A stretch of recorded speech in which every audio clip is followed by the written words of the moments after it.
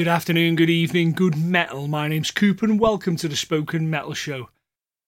We've had a long, interesting journey on this podcast. A lot of it has been what I've listened to when people have fed back about what they enjoyed, what they didn't enjoy, what I enjoyed and what I liked to do with the show. And originally it was me talking about metal and something I enjoyed. I hoped I had a modicum of knowledge on it and would try and entertain and maybe divert from what was going on in your life to pass the time, maybe make it interesting, funny, if you will. And then as time progressed, it became obvious that the voice was needed, certainly in my own community and my own metal scene, about things that were going on, be it everything from mental health issues and things like that going on within the community, about why people didn't go to shows or people unhappy at shows or uncomfortable at shows, to venues closing, to bands actually not being able to play shows, and then the pandemic and the aftershocks of that, and then about what is going on with the scene and helping it survive, literally survive, and then hopefully helping it thrive. And I would never be sort of one to say I was a voice of any kind, but a couple of people have certainly suggested that I speak for some of the metal community in my area, which is very nice to be considered. And so it went from being fun, and it still is fun, but it also had an element of information to it as well. As much as I'd like to make people laugh and amusingly talk about metal and the crazy world that we live in, it was also important to maybe help illustrate some things with a little bit more of a serious side to it, speaking to people from UNESCO and things like that, and then being asked to be the compere and the chair of the metal conferences to talk about really serious shit, real serious things that are affecting people's lives. And it was off the back of the conversations we had at the Liverpool University regarding metal and its scenes, and something that became very, very obvious to me and very apparent very early on was that there is a gulf in people's understanding of other people's scenes and what they have to deal with in order to keep their metal scene alive. And it felt like that I owed a responsibility to myself and a responsibility to you, the listener, to seek these things out and try and educate myself a little bit more on what was going on in the metal world. It's not just in front of your face, it's much, much bigger. And then beautifully find things within the South American metal scene and Cuban metal that I've been listening to recently, and finding all these fantastic bands that I'd never heard of, and this fantastic different sides of metal, and then the amazing and powerful and empowering stories that these people have, and try and bring them to you. So this episode is very special in for a number of reasons. It's an episode that I enjoyed is the wrong word, but I felt fabulously rewarding going back and listening to it. And it's a conversation with Yousef Shah of Afreet, the band Afreet, and formerly District Unknown. He was in a band called District Unknown, which were one of the only bands, metal bands in Afghanistan, in Kabul. And I'd seen stuff rockable at the documentary and the work that Travis Beard was doing with that to highlight what is going on in that part of the world and the struggles and the challenges that they face as people, and by extension as metal musicians, and how metal feeds and rock and that type of thing feeds into their life. And wow, I say wow a lot in this episode, mainly because I like to think I'm a man of words. I like to think I can explain myself fairly well.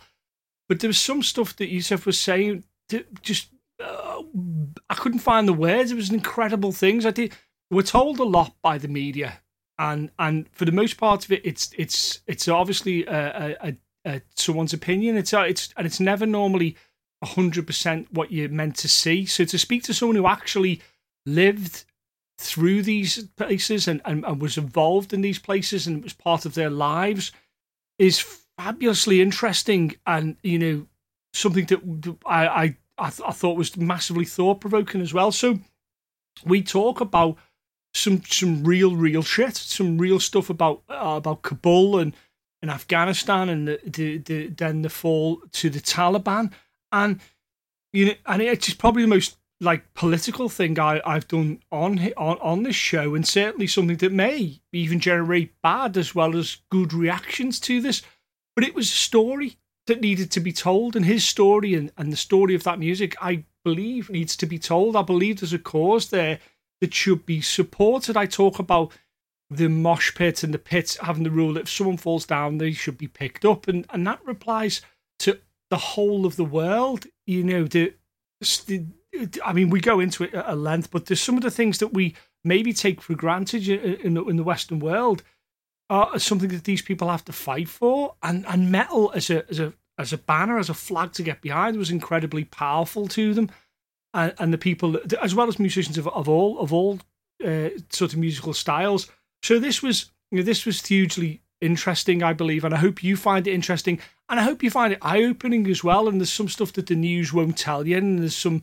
It's Yousef's honest account of his experiences there, and I certainly found it a way of helping me understand that situation, and not to just immediately go to what I think is the case, and open myself up to being, okay, what is actually the regime there? What are the sort of the things that the people have to deal with who live there on a day-to-day basis? And so I hope you enjoy, as I keep saying, is the wrong word. I mean, what's interesting is that we laugh through this. Where does that come from? That it's talking about something so horrific and so troubling that we laugh about things. It's because I believe that there's a commonality, that there's some things. He talks about previous bands and having fallen out to previous bands, and we can all see that. We can all understand about shitty gigs. His shitty gigs are somewhat a lot more dangerous than our shitty gigs, but we can all understand the shitty gig and a gig that goes badly, and we can all understand that, and then that brought us humour, because there was these people in these moments that weren't different from our moments, and which was interesting. He had a sense of humour, and we had a sense of humour about certain things, and it gave a nice break to the tension of where we discuss. And I will be honest with you, we discussed some very, very heavy things, and this might not be something that you want to listen to. That's understandable too. In the same way that you might not want to listen to me talk about to a particular person or about a particular band, skip that and go to another show. That's fine too. But if you do want to, listen, and if you do want to maybe have a little window into that world and inform yourself maybe better than what is to hand at the moment, I think this is an interesting companion to that. I will put links, as always, to Afreet and the single that is coming out, My Land is Breaking, and also to Sound Central and the work that Travis Beard is doing with Rockable and the charities involved within that. I think I'll probably reach out to Travis as well and see if we can get him on the show, because the thing about this is that whenever you're dealing with these type of things, there's a horrible element of flavour of the week where we're only talking about this now because it's the current news cycle. And as I was I talk quite a lot on the podcast about how this is an ongoing thing. We can't be just talking about it now and then forget about it 2 months down the line as we think about something else that we're talking about now that becomes flavour of the week. This is going to be something that it's an ongoing effort to help people, and help people who frankly are really having an unimaginable time. So I will put these links so you can follow those down and check them out, and check out the wonderful music that's being created and wonderful metal that's being created by Yousef and Afreet. So let's get into it. This is my conversation with Yousef Sal of Afreet. Ladies and gentlemen, I'm very grateful indeed to be speaking to Yousef Shah from Afreet. How are you doing, sir? Thank you very much. Thank you for inviting me to your show. I feel honored. Thank you very much. Well, the honour, believe me, is all mine. I'd seen some of the things that you'd been producing as a band, and then I've saw some of the conversations that you've been having online with other people, and I've been absolutely fascinated in your story. And I think a lot of people listening will want to maybe know some more about some of the things that you were talking about, and more about the band. Ladies and gentlemen, Afreet's a post-metal band, I think we can happily say. Very much, there was a lot of Pelican in there, there was a lot of other kinds of things, but there's a real harking back to some more traditional metal as well. It was a wonderful mix, and we'll definitely get into that. We'll also get into the new single that comes out, that would have come out today as well, which is superb, which we'll definitely get into. But we tend to start these things, Yousef, with a little look back to where you first get introduced to music itself, not just metal, but music itself. So where does that begin for you? Well, I was born and raised in Afghanistan, and as everyone knows, it's a strict conservative society. At least it has been for the past 40 years. We do have our own culture and music, traditional music, but even that, the music was never fully accepted in the society. So the reason I got into music was the reason that I wasn't exposed to music. So it was kind of a natural process where I was getting exposed to so many new genres as I was growing up. So I fell into the music more and more. And speaking of Western influences, in regards to music, it was none in there. But I had the privilege of having internet and getting my hands on the different sorts of music out there in the world. And luckily, one of them that got my attention was heavy metal. Sure. It all started first with the new metal genres like Linkin Park, Limp Bizkit, and all that. And as slowly I started growing up, got introduced to many more other bands.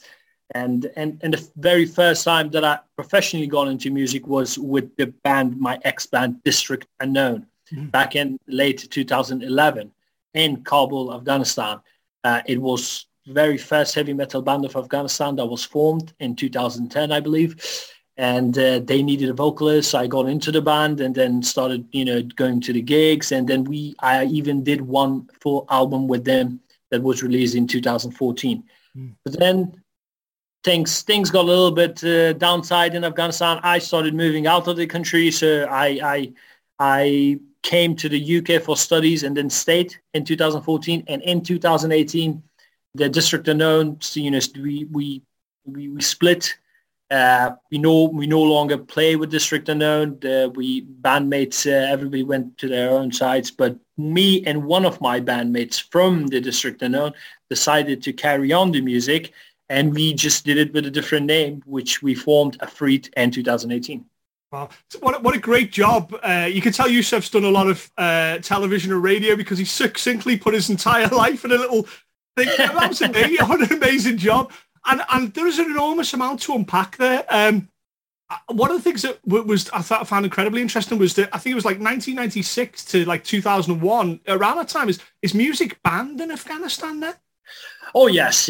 So, wow.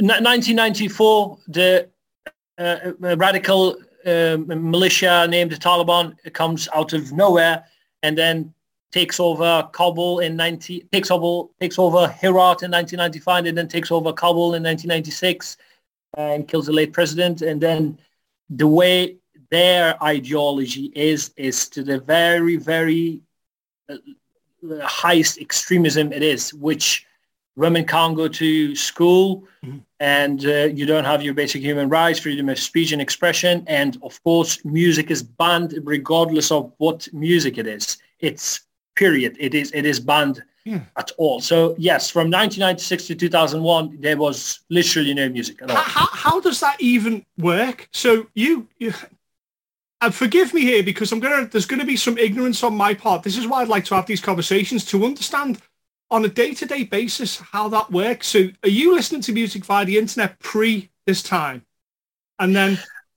Not really. So okay. The way it worked is before the Taliban took over 1996 completely, There was music. There was traditional music. There was media, TV, movies, cinema even. We had a really open-minded society. And then the Taliban comes and then takes over the country, and then music's completely banned. And they even used to go door to door to find TVs and smash TVs and held you accountable for having musically related instruments. So music gets completely banned until 2001. There's nothing at all. And then back after 2001, when, American comes and then they form a new government and all, things started, all the pieces started coming back together. Then, people, there was back again, media, TV and, music, movies and all that. That's where my process of falling into art area and listening to so many music, because the internet didn't actually come in there until late 2013, I think. 2003. Yeah, so until late 2003, that's when very slowest internet comes, where I had to wait to download one track. I had to wait a whole night to download a 3 megabytes track. People listening who have problems with their internet, you need to listen to this story, when you can go on Spotify and things to listen to music. This gentleman's waiting a whole day to listen to one track. That's insane. One of the things that you said that on the YouTube thing on the metal comments I found was absolutely devastating to me, was that you could get into trouble for simply talking about metal and talking about music, not alone playing it, but talking about metal and talking about music as a whole. You could actually get into trouble for that. Would the Taliban do that? Would they listen out for the conversation simply? That sounds extraordinary. No, not even Taliban. But the Taliban is a completely different topic. It's with them. There's no way at all you could think about music, let's say that. But even the falling government, the current government, previous the Taliban that we had, even the society at that time was very conservative, and the people living in the society ideology was not very radical, but they were strict with the Islamic rules. So, like I said, even though their own traditional music and cultural music wasn't fully accepted throughout the country, now let alone somebody comes and says, oh, you know what, I play in a band and we play metal, and the first thing, I assume if they go on Google and search metal, all they see would be this devilish pictures of people from Norway and Sweden. I don't know. First thing if it's not familiar to them, imagine if the music is not fully accepted, and then they look at that thing, and so subconsciously they say no to it, and it they feel as a threat. So that's how it was. Yes. I think that someone listening who maybe hasn't experienced, like you say, that conservative sort of viewpoint of things may find that difficult to understand. They may just go, okay, they just wanted to ban any kind of music. It's not so much that. They just wanted to be careful about what they let into their society. And that seems a very reasonable request, that to go, okay, let's look at this thing. This thing could cause problems and what have you. And then it was in a case of when the period of the Taliban regime was then did that just become altogether more extreme, where it was like, okay, we don't really want this, but now we're actively saying we don't want this, and we're actively pushing. Is that the case then? Yeah. That's exactly the case. Okay. The way you explained it was so very good. It's Taliban is so radical and extremist that they don't want music at all in art, and however things that is related to even art, like other sorts of paintings and even sculptures and things like that.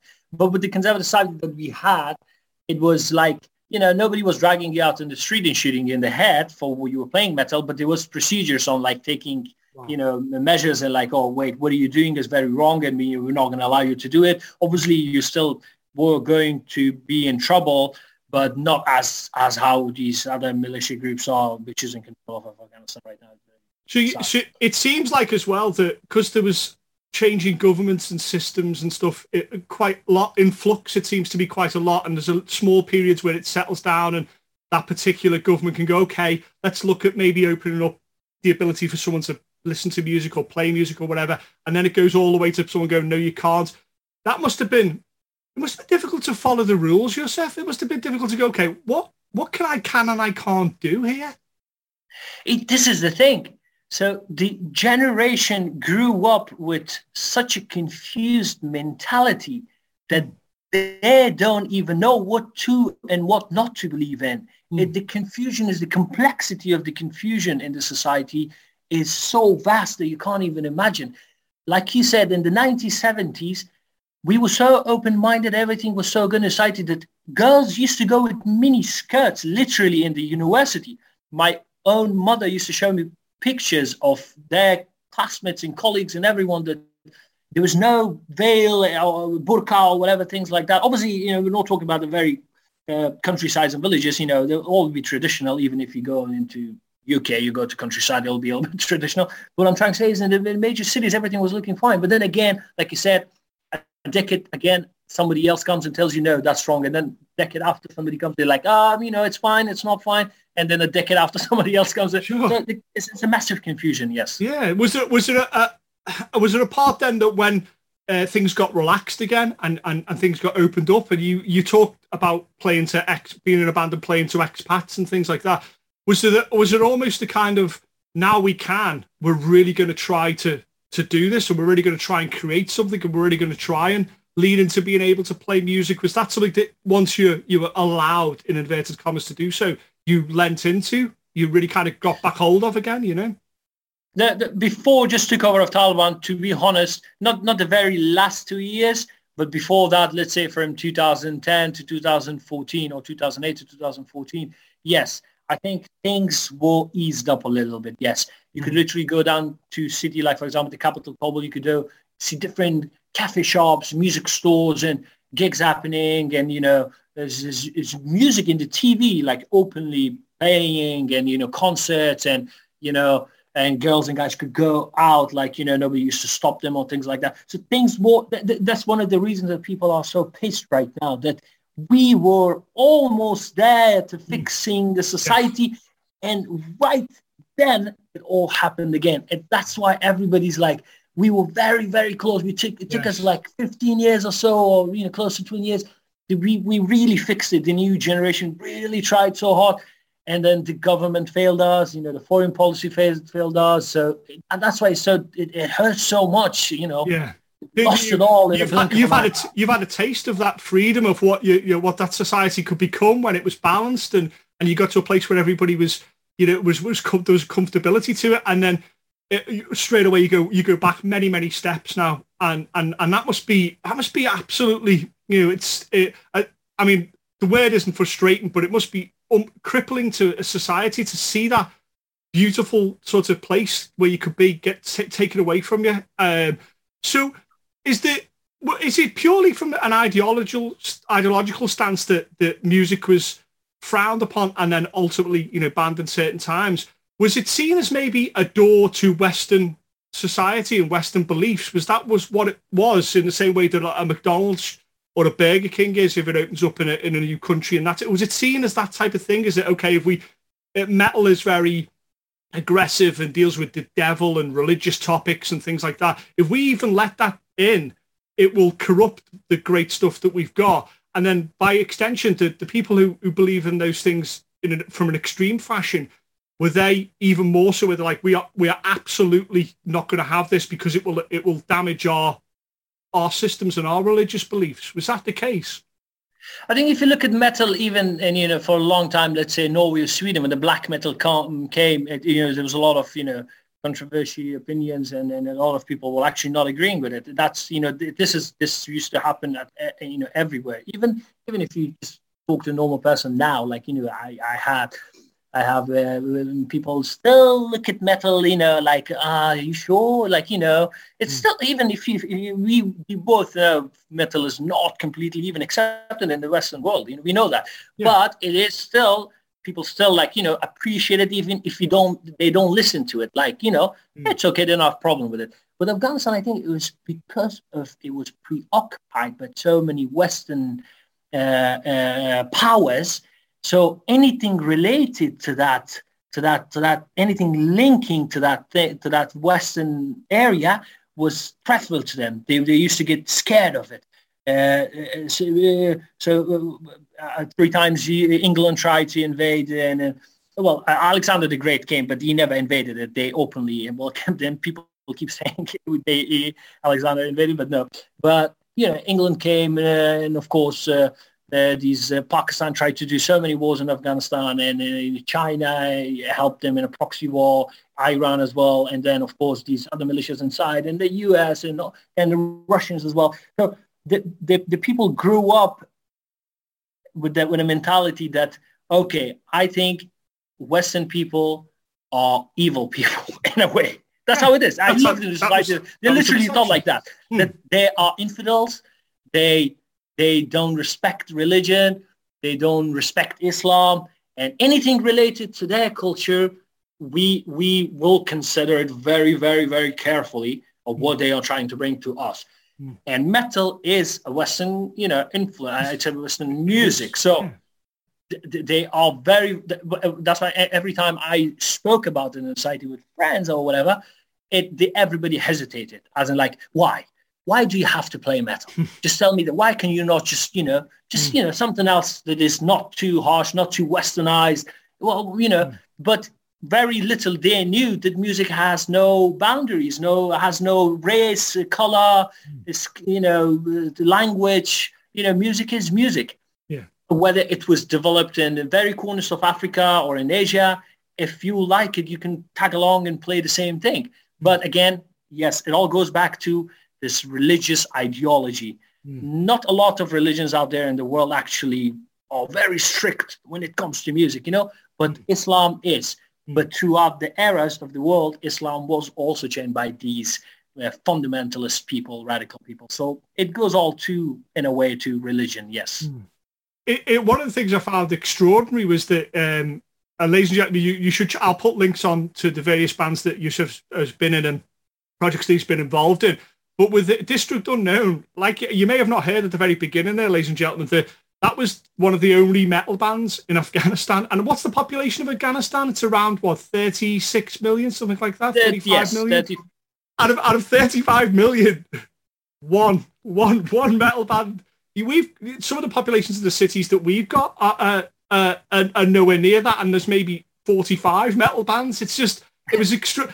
So when you played, and I really want to get into the semantics of you playing a show, because this all blew my mind when I was listening to what you had to say. Was that so?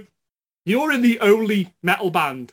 When you play a show, is it you and then some other types of music? Is it like a folk guys, or is it what's happening at an actual show when you play then? Or when you played the District Unknown? That's a good question, actually. Most of the time that we played alone. On your own, yeah. This was it. This one-time event. Here you go, District Unknown comes and plays, and then, there's 3-4 tracks, and then, okay, everybody go home. It's over. But just to mention, there was other bands as well. Not metal. Very indie rock music. So there were other bands. There's Travis Beards, who's the filmmaker, right? Yes. He had his own expat band as well that was playing rock, and there was another band called Kabul Dreams as well. They're fucking assholes. We never got along. We never got their appreciation. Even we were musicians just because we were playing metal. Now imagine your own musician brothers are not accepting your music. Can you fucking believe it? I love that. I love that Yousef's like pissed at other bands, like in the same way that we are about pissed off at other bands. That nothing changes. Everybody's the same. We all get pissed off for another bit. I love that, and I love hearing some of the stories of playing shows. Like, was it the drummer in White Page with the all the electricity goes off and he keeps drumming because there was like power outages. It's extraordinary to me. Travis tells that story about how the drummer keeps going because he doesn't need electricity, obviously, and you have these like rolling blackouts of electricity. It's like it's extraordinary. One of the questions I did want to ask is, are you a vocalist yourself? Because it must be so fucking hard to get a musical instruments in Afghanistan of any quality. Is that the reason you're a vocalist? How do you get musical instruments then? Exactly. That's another good question. First of all, the very first instruments that District Unknown had was the Travis brought. A very, very, very, not very good instruments, but not the very good kind of, let's say. Yeah. Then later on, some of because they're expats, they know other foreigners and all that. So they knew people in U.S. Embassy and the American military. I shit you not, they ordered it from Amazon, and US military had to bring it over from US to background base, and then bring it to us. Like, oh, there you go. This is your guitar from Amazon. Wow. Because obviously Amazon there's no parcel deliveries or anything. So that's one of the ways. But speaking of other like speakers and things like that, you could find, because like I said, there's, speakers could be used, and regardless of what music you're playing. So other instruments like, speakers and things like that, or mixers and things like that, you would be able to find to carry on your gig. But special instruments like, the electric guitar and things like that, you need to have that relation to these foreign people to bring it over to you from other places. Were the gigs kind of then, because normally in this country, for example, and Western countries, a gig is advertised online. It's posted, it's flyered, the venue will have flyers up. It sounds to me that it's almost the complete opposite for you guys. It was like, we could tell a very small group of people, that's it. We can't advertise because some of this is going to happen the day of. We don't quite know where the venue is going to be. We'll just figure this out. Was that the case? Yes. So this is how it used to work. When a gig was planned, so these expats, they knew their own people and connections, regardless of which foreign country they're from. They used to email each other. They used to email each other of the exact time and date and place. There's a gig happening. And then they used to tell their other expat friends, if you can trust someone else, Afghan, and you can tag them along.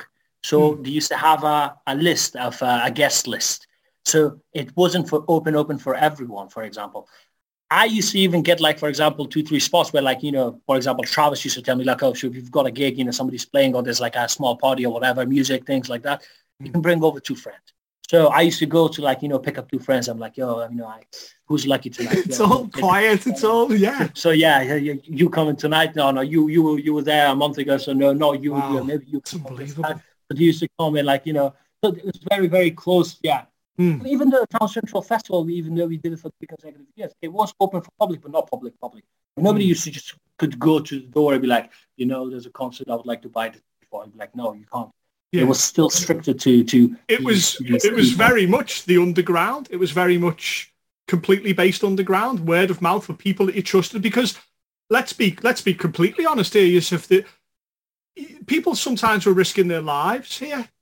Certainly risking being given a very hard time by the administration that was in play. A cafe owner was risking a lot having you on. They were risking their livelihood potentially. That is very true. That's why, as much as we wanted to express everything to everyone, everybody understood the fact that we have to be careful as well, because everybody's life could be at risk, and that is very, very true. Yes. Ladies and gentlemen, it was a very real situation that the people were musicians especially were fearing for their lives, that they were considered deviants and dissidents to the systems that were in place. And was it the folk artist Tamas Andrabi? Is that his name? Who was killed? Who was killed? Yes, the Andrabi. Yes, who was killed by Taliban. Yes. And there's a gentleman currently, a rapper, I think his name's Hesse, I think his name is, that is currently talking about he is genuinely fearing for his life. These were not like we were going to get into trouble, or the police may turn up and slap our wrists and we're told to go home and we were being naughty. This was real consequence to playing music, to playing metal, to playing something that you thought it made sense to you. It was music that you felt you needed to play. What songs did you play at these shows? Were they Western songs, or did you play your own songs, or what were they? We barely play. What do you call when you play some other musicians? Covers. Yeah, we barely play covers. Yes, we only played one cover of Marley Monster and Sweet Dreams, but we always played.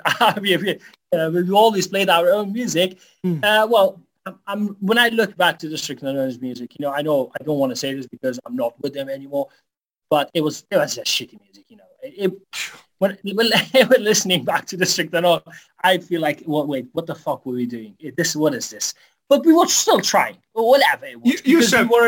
We talk all the time on this show about everybody's first band and how they were. You're finding your feet and you're finding what's going on. Everybody always talks about it. No one's first band is amazing. It doesn't work like that. But you're doing it. You're forming a band and trying to write stuff or at least play music, literally under fire. Literally in a most. The fact that you can even play as a group of musicians to me is absolutely mind blowing. Let alone be any good. If you're good, you're in light years good. And like you said, if that regime had carried on, it would have opened up a chance for, and this is what I really want to get into, this would have opened up the chance for a scene to exist where you would have got better.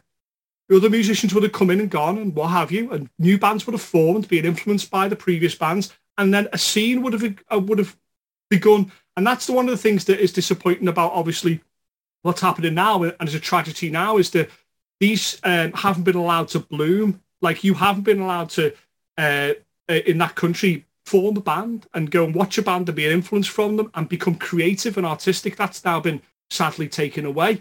I think that's probably one of the biggest tragedies, because surely one of the ways that we judge how a society is and how successful it is by its art and by extension its music and it's the freedoms that they allow. Yes, that's very true. Like I've used to mention a lot of times before, and people used to tell me that, even I said it many times in my shows, that to fix a country, obviously you need a good governors and economical people and all that sort of stuff, in politics and things like that. Your piece of music can't fix the whole country, but the music is for the soul.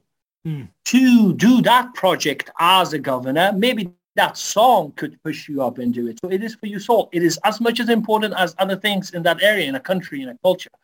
And like you said, things were really starting to blooming up to make a path for these other people. And as everything went down, I even had people who used to tell us that, what sort of stuff are you guys playing? This is really not good.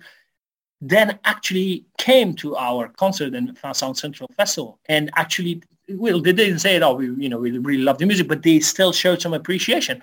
And one of the facts for that was that the society gave us that opportunity to explain it to them.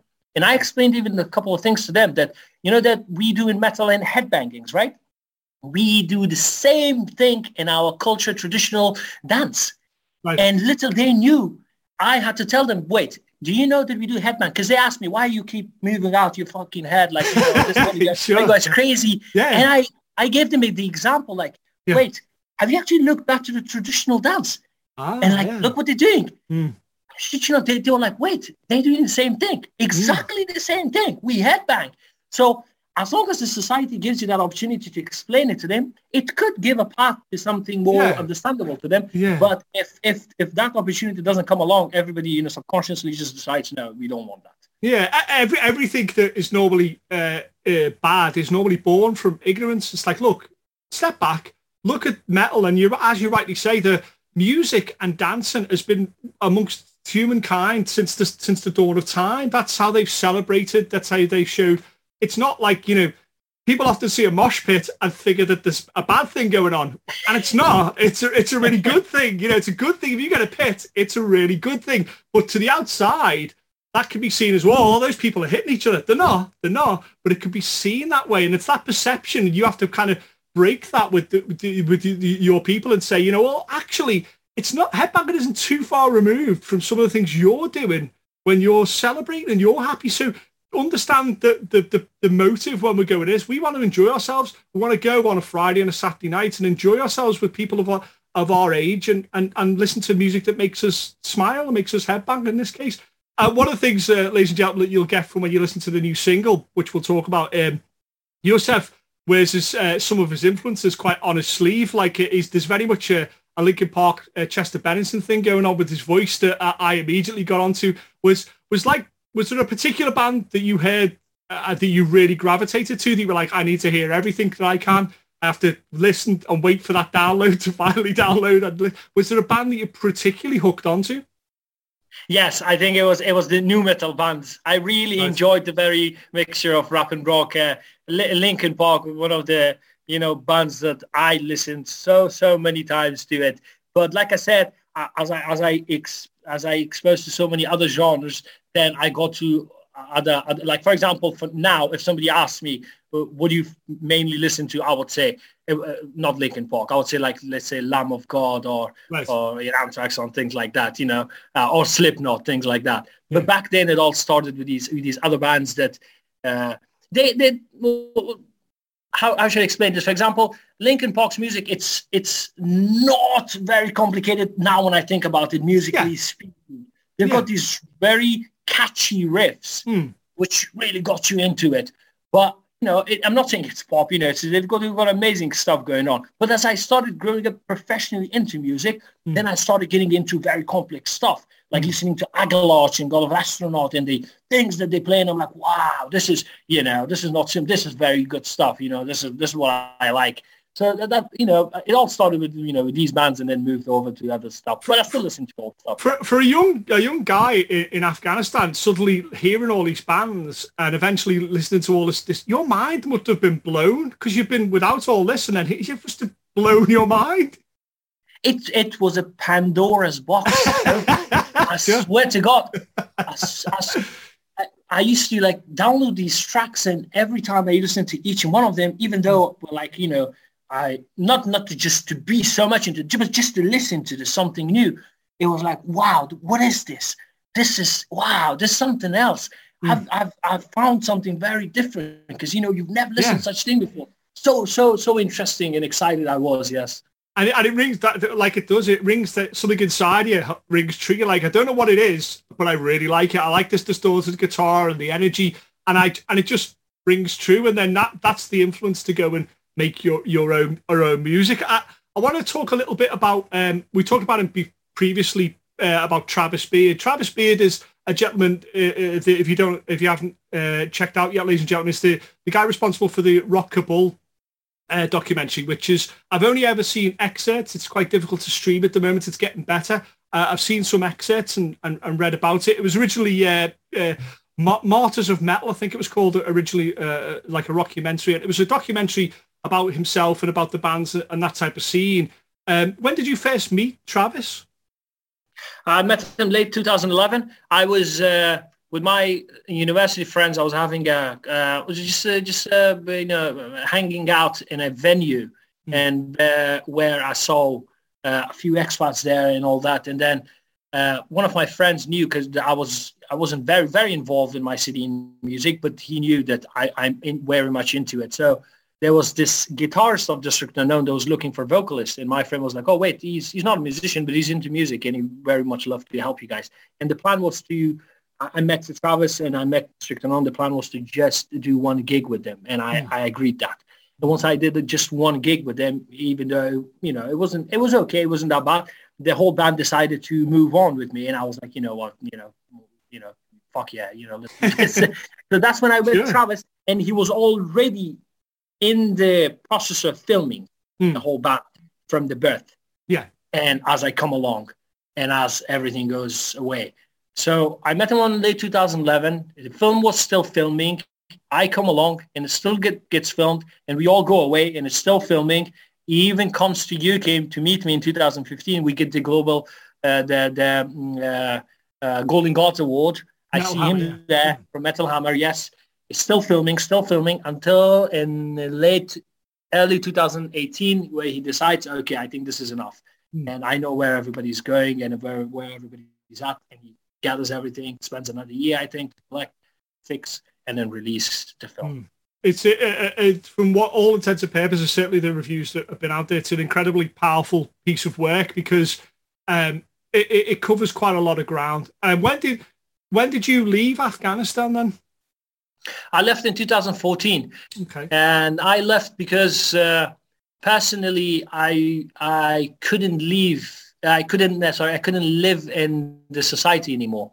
So we did this truck fest in my city, in my town, Mazar Sharif, where Travis had this idea where we could just grab all the gears, put it in a truck, and just stop different locations in the city and play metal music. And we did. Amazing. And we literally got stoned for it. Literally okay. People, this crowd started picking up stones and hitting at us. Wow. And we started running, and the driver, everybody's like panicking. So we reached to the hotel and we're like, okay, that was a bad fucking idea. We're never going to do it again. And after some time, they knew who I was. And I actually, from the police, local police, I was jailed for a night. And then my dad came along and took me out because Afghanistan is very corrupted as long as you know people in people. What did they charge you with, Yousef? What did they say was your crime? Satanism. Okay. Yes. Yeah, that's exactly what that was as well. Satanism. They say Yousef, you because you are a Satanist and must be wow. Yeah, but we must prosecute you. We must investigate you for such devilish music that you were trying to influence people with. Wow. And so my dad comes the next day. Nobody was, it wasn't. I'm trying to say is that the police wasn't like hitting me or harassing me in physical way or torturing me. No, they were just trying to tell me that we're going to investigate you. Like I said, there's a difference between Taliban and the current government. There's procedures. They shoot you in the head. They try to prosecute you in some humane manners, Yeah. So the next day my dad comes, takes me out. So that's where I decided when I decided that, I think I should just go from here.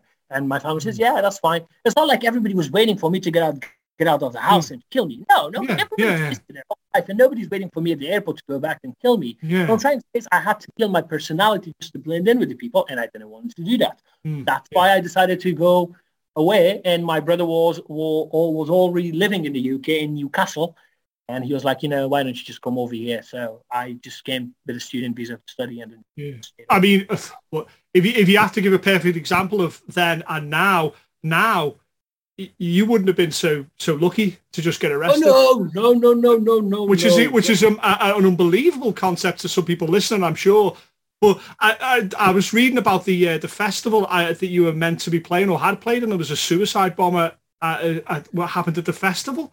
These are unbelievable situations, and because of that, the organizer was like, "The no more. We cannot do this anymore because now we are actively endangering people's lives." There was this.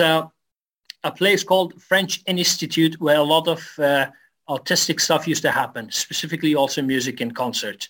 And Sound Central from Travis Beard, the Sound Central Alternative Festival, also happened for 3 consecutive years in that area. The last time we played there was 2013, and regardless of the festival, we used to play there a lot as well. Right after 2013, in 2014, when I decided to leave UK, I come into the UK like 2-3 months after I seen the news, the same place, the same stage that we used to play music gets attacked by a suicide bomber, and it's like, I don't know, 60, 70, 80 people just die while performing art. Wow. It wasn't music, I think it was some performance art that was happening, and I'm shocked. I'm sitting in Newcastle and I'm looking at the news and I'm like, I was there a year ago on that stage, and it could have been me. And it's very hard. I know it's very hard. What an unbelievable situation. Ladies and gentlemen listening will obviously hear there's a little thread of the Geordie in Yousef's. I think he's picked it up really, really well. You can hear that wonderful thread. I love that. So when you come to the UK, and now the internet's good, and you can go to a shop and buy CDs and vinyl and that type of thing. Did you really start to listen more then? Were you kind of like, okay, now I'm in the sweet shop and I can get every single thing that I want? Did you go crazy a little bit when you came over here? I think so, but I wasn't, I'm going to be honest, I didn't go to the shops to buy music, but I got into Spotify and things like that. Sure. And I just started streaming and started exploring more and more in music here. And did you go to live shows? Did you go to live shows then? I went to Slipknot's live show the very first year that I came. The minute I came, I heard Slipknot was coming in January 2015 to Newcastle. I'm like, okay, I'm going there. And Korn was there as well, which was amazing. And that must have been mind-blowing. That must have been absolutely mind-blowing to go from that to that, I have friends back who used to listen with me, Slipknot, and I showed them pictures and videos, and they're like, wow. I mean, I was very far, but still, I was like, wow. What is this? I was pinching myself. You wake up. But it was really good, yes. I love that. So, I want to talk about Afreet now, and this is the current band that you're in with. And forgive me if I pronounce his name wrong, but Suleiman Omar, is that the Yes. other? Yeah. And Sully and yourself are doing this remotely, so this is kind of really utilizing the fact because he's based in the States. Is it Colorado or around there? Yes. Yeah. And you are basically been putting together the various tracks for this. Because now, how many are you up to now? We've done an EP, and then We've done 2 EPs, yes. yeah, 2 EPs, and then this single. So that's starting to take shape. And one of the great things that listening back to all the tracks, that you start to hear a progression as you grow as musicians, and kind of it looks very clear as to where you're going. This single, which we will definitely talk about, it seems to be a really nice progression of what you were trying to do. Do you feel as though you're learning now? Do you feel as though you're getting better as you kind of, okay, let's keep doing this, keep writing, keep producing this? Do you feel as though you're getting closer to a more honest representation of yourself? Actually, we've talked about this with my bandmate a lot. Yes, we are actually noticing that we are getting good at this as we are making more music. And that's, yes, we have noticed that. And we also might have shifted a little bit from what we created in the first 2 EPs. As you heard in the first 2 EPs, there was more of these ongoing, very, very post-metalish, where you don't seem to find mainstream areas in it.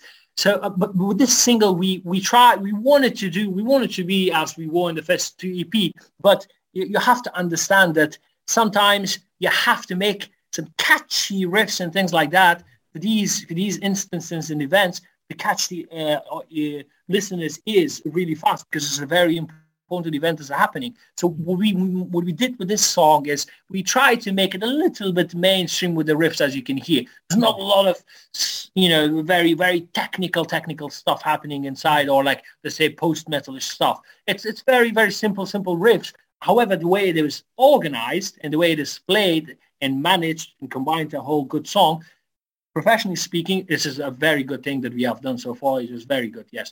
But and of course, we're not saying that we will be stick to one. We will be always stick to being a post-metal band, but we will never be try to put ourselves into these boundaries of we have to stick with this one tune. No, it could change to some areas going here and there, yes. In many ways, the single represents, for me, probably the perfect place, ladies and gentlemen, to check out Afreet's music, because it's I think you've done exactly what you said. It's exactly the line between accessible and sort of the more complicated stuff that you've done. I think there are still abstract elements to the song. There certainly is. The middle eight and stuff is very kind of open and interesting. And then there's this straight riffing that goes on as well. I think it's a really a nice mix, and probably the best place for people who haven't heard this band before and want to check them out is the single. The single's called "My Land Is Breaking," and that's a massive concept and a massive thing to deal with. Was that the first thing that came to you? Was like, this is how I feel,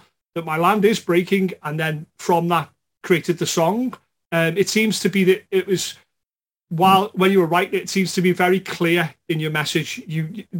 What some of the lyrics in it were, blew me away. There was the line is that, should we die alone or should we die afraid? Yes, I found that an incredibly powerful lyric. Yes, when the idea of the song came, we were all sad. You have no idea how sad we were. It's just all happened in a blink of an eye. The government failed us big time. Nobody was thinking that could happen. And we all woke up to this news and everything that, the Taliban took control of Afghanistan. So everybody's sad, and everybody, we're all in the social media is talking about it and spreading awareness, help, all this stuff. So Sully comes along and he says, you know what, since, we're musicians, let's take it to the next step, the next level with our music to actually raise awareness on a bigger audience, even though we don't have a big audience, but it could lead to a big audience where it could be raised awareness. So he's like, you know what, we should make something and try to express ourselves through the music to send out the message and show solidarity to our people, actually, and also make a link to tell people to help charities, to help Sound Central charities, especially because everybody's doing their part to evacuate people and help people. And we were like, we could help our part by helping musicians. Maybe, that's a good thing. So it all came along through that and the lyrics and everything and the title of the song through devastation and pain and then you've seen the suffering of your people and all that. And this is one thing that we never get over it is the cycle of suffering, constant cycle of suffering, that just comes every two decades. And you're like, my kids will never, they might probably never go to Afghanistan and, they might not probably taste the society of how it was. And it's just hard. So that's how the track came along, yes. These are huge concepts that metal throughout history has always dealt with war and conflict and religious oppression and things like that. And metal seems to be one of those forums where people like to deal with that a lot. The staple sort of most metal bands is this, war and that type of thing. These are concepts that come readily to us because they're heavy concepts in both sound and what we're talking about. And there must be then, there are people there'll be musicians, there'll be artists who are still in Afghanistan now. And that's part of the thing, the reason of this single's existence. And the various charities that are popping up now, Sound Central, and the things that Travis is doing, pardon me, that Travis is doing as well, which is reaching some of its targets already. The whole process of that is to help these people get out of that situation. And this isn't just metal musicians, this is artists of all types, and people themselves escape this situation. So this isn't a case, ladies and gentlemen, of buy our next single, buy our T-shirts. This isn't what's going on here. This is something fundamentally incredibly important. One of the things, Yousef, that we say in the metal community is if someone falls down in the pit, we have to pick them up again. Well, ladies and gentlemen, that pit is Afghanistan. And some people have fell down, and we as metal musicians must help those people out.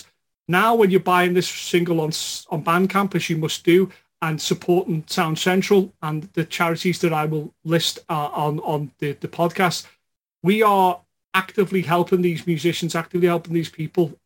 This isn't something that we can forget about. One of the things that I'm most concerned about is that this falls out of the news cycle. The 2-3 weeks, 3 months from now, people find something else to become annoyed about or focused on or whatever. This is going to require concerted effort by everybody involved in this. And this is only the start. What the single that you produced is the start of this, of helping people who are in a very, very difficult situation. That must be hard for yourself if you know people still over there as well. It must be something seeing it from afar, but then also knowing people that are still involved in it. That must be absolutely heartbreaking, Yousef. Absolutely heartbreaking. Yeah, I mean, my own parents and our younger brother are still stuck in Kabul. They all three of them are stuck in Kabul and they're hiding. Not like hiding as like, of course, my father goes to bring food and all that stuff, but hiding as like my father left his job and my brother stopped going to university and my mother, just starts just staying at home, not even going out for a moment or a second. It's almost like being prisoned, and it's just, talking to them every day. I feel it's so hard to explain because I'm sitting here and I can do whatever I want. I can go grab a pint right now in a bar. I can go have a walk, go to the gym, listen to music, watch a movie, go do whatever, go play football, sports, a lot of stuff that I can do. And what gives me this right and not some people in there? It's so unfair and unjust and it hurts. And I can't do anything else but to raise awareness and to make music, to keep telling people that, there's unjust and unfairness, not only in Afghanistan, but it's been happening all over the world, even let's say in UK and in local communities and with other stuff, with people, and we need, and that's one of the things I love about metal communities. They always stand up for righteousness, and I love that. And then every time, everywhere I've met people who were into this genre of music, into this community, they showed their love and support for the people throughout the world, regardless of gender, the sex, and the race and anything, And this is why I'm proud to be in the metal community, and we in Sully will always continue this path of Afghan metal, just for the sake of future generations to remember and set an example. I think I mean that's what a beautiful sentiment, and it's wonderful that you see it that way, because that's exactly how I see it, and I know that a lot of people in the metal community see it. That there's an incredible power to be had by us, our mutual enjoyment of music and the art form that it brings. I think that's incredibly important. I'm looking forward to what next happens for Afreet. What's your plans? Do you want to do other projects? Are you going to go and keep going with Afreet with other things? What's your next sort of moves that you're thinking about doing? We already had the plan to do another EP or an album, and then this whole stuff happened. So we decided to do the single for this specific situation right now. Yes, we do have plans to carry it on, make another EP or even a full album, and start making more music. And it could be every any our music. Each track, for example, could be in regards to different scenarios around the world, what's happening, or it could be just, for example, a song could be just for fun. You could always make music just to listen to and give you a good vibe and energy. It doesn't have to be specifically for a chaos or things like that. But the single is specifically designed for what's happening in Afghanistan, and obviously we're still looking what is going to happen in Afghanistan, and we will start making more music. And to generally speak of the music that we are going to make, it will be to stand for righteousness and to be a sound for people who are not being able to be heard and like that. But we will definitely continue to make music. Do you think you'll do some stuff in your native dialect? Would it be Dari or yes? Yeah. Would you like to do that? I think that would be something I'd find incredibly fascinating. There's a history of artists who've done that. Rammstein, etc. I've done that, and Sepultura and stuff. I've done music in other languages. It's always been very well received. You thinking about doing that possibly? Yes, we've actually thought about that a long time ago, and sometimes it's just hard to find our native language and the metal music to combine together, because it is a thin line they need to find and figure out. If you don't figure that out, then your music will sound funny. It's like, they're just making they're sounding stupid. But we did find that thin line, and we're still trying to find that. And definitely, yes, we might have tracks in our own language, which could represent more specifically Afghan metal as what we're going to be releasing. Yes, that's one of the plans as well. Yes, for sure. I think everybody listening will enjoy a lot of the music that we've talked about. I will once again post links to all this music, and most importantly the single, which I suggest checking out purely as a good song. But then the great thing that happens is when you donate to this via Bandcamp and other forums like Sound Central, you will be also genuinely helping some people out there, people who have are like you and I, who are simply lovers of music and of art form, or want to express themselves. And I think that's a wonderful thing. And Yousef, you must be commended for this on behalf of the Spoken Metal Show and everybody who's listening. I think we've all got an enormous amount from this. There'll be some people at home who will be very surprised by the things you've said, and they didn't realise that the situation was as what that it is over there now, and that's why this was very important. And I want to thank you for your time and coming on and doing this. I've learned a great deal. I really look forward to hearing stuff, and I imagine I will meet you in real life at some point. We will grab that beer and watch that show as well. Ladies and gentlemen, Yousef Shah, fantastic. Thank you very much for coming on the show. Thank you very much, Mark. Thank you very much. That was my conversation with Yousef there. I think hopefully that you learn more about that situation and made your own decisions about what you heard. And if anything, you have to appreciate the struggle and the difficulty that person had making music, and how very clear it was that he loves metal and loves that whole scene. Lovely the way he's picking up some of the Geordie accent, and lovely that there was moments punctuated through some of the very dark conversations with humour, and like I said, that commonality of sharing some similar experiences. And that was, I think, the wonderful thing about that. We agreed to maybe when I'm next up at Newcastle, let's go to a metal show and grab a beer or have you. Yousef's a very inspirational character in that respect, and the music that he's creating, I think, is fabulous. I think it's really good. It's the single itself, My Land Is Breaking, obviously very special and something that we should support. But also, it's really kick-ass. It's really fucking good. Like, so I would suggest checking it out. As always, I'll put the links to the bits and pieces on the show. I hope you got something from that, and if you didn't, that's okay too. You know, and if you want to feedback and a message about the show and the things you did like, the things you didn't like, that's okay too. We should talk about these things and engage in conversation. What do you think? How do you feel? Should I speak to more musicians from all around the world? I'm certainly going to try as best I can.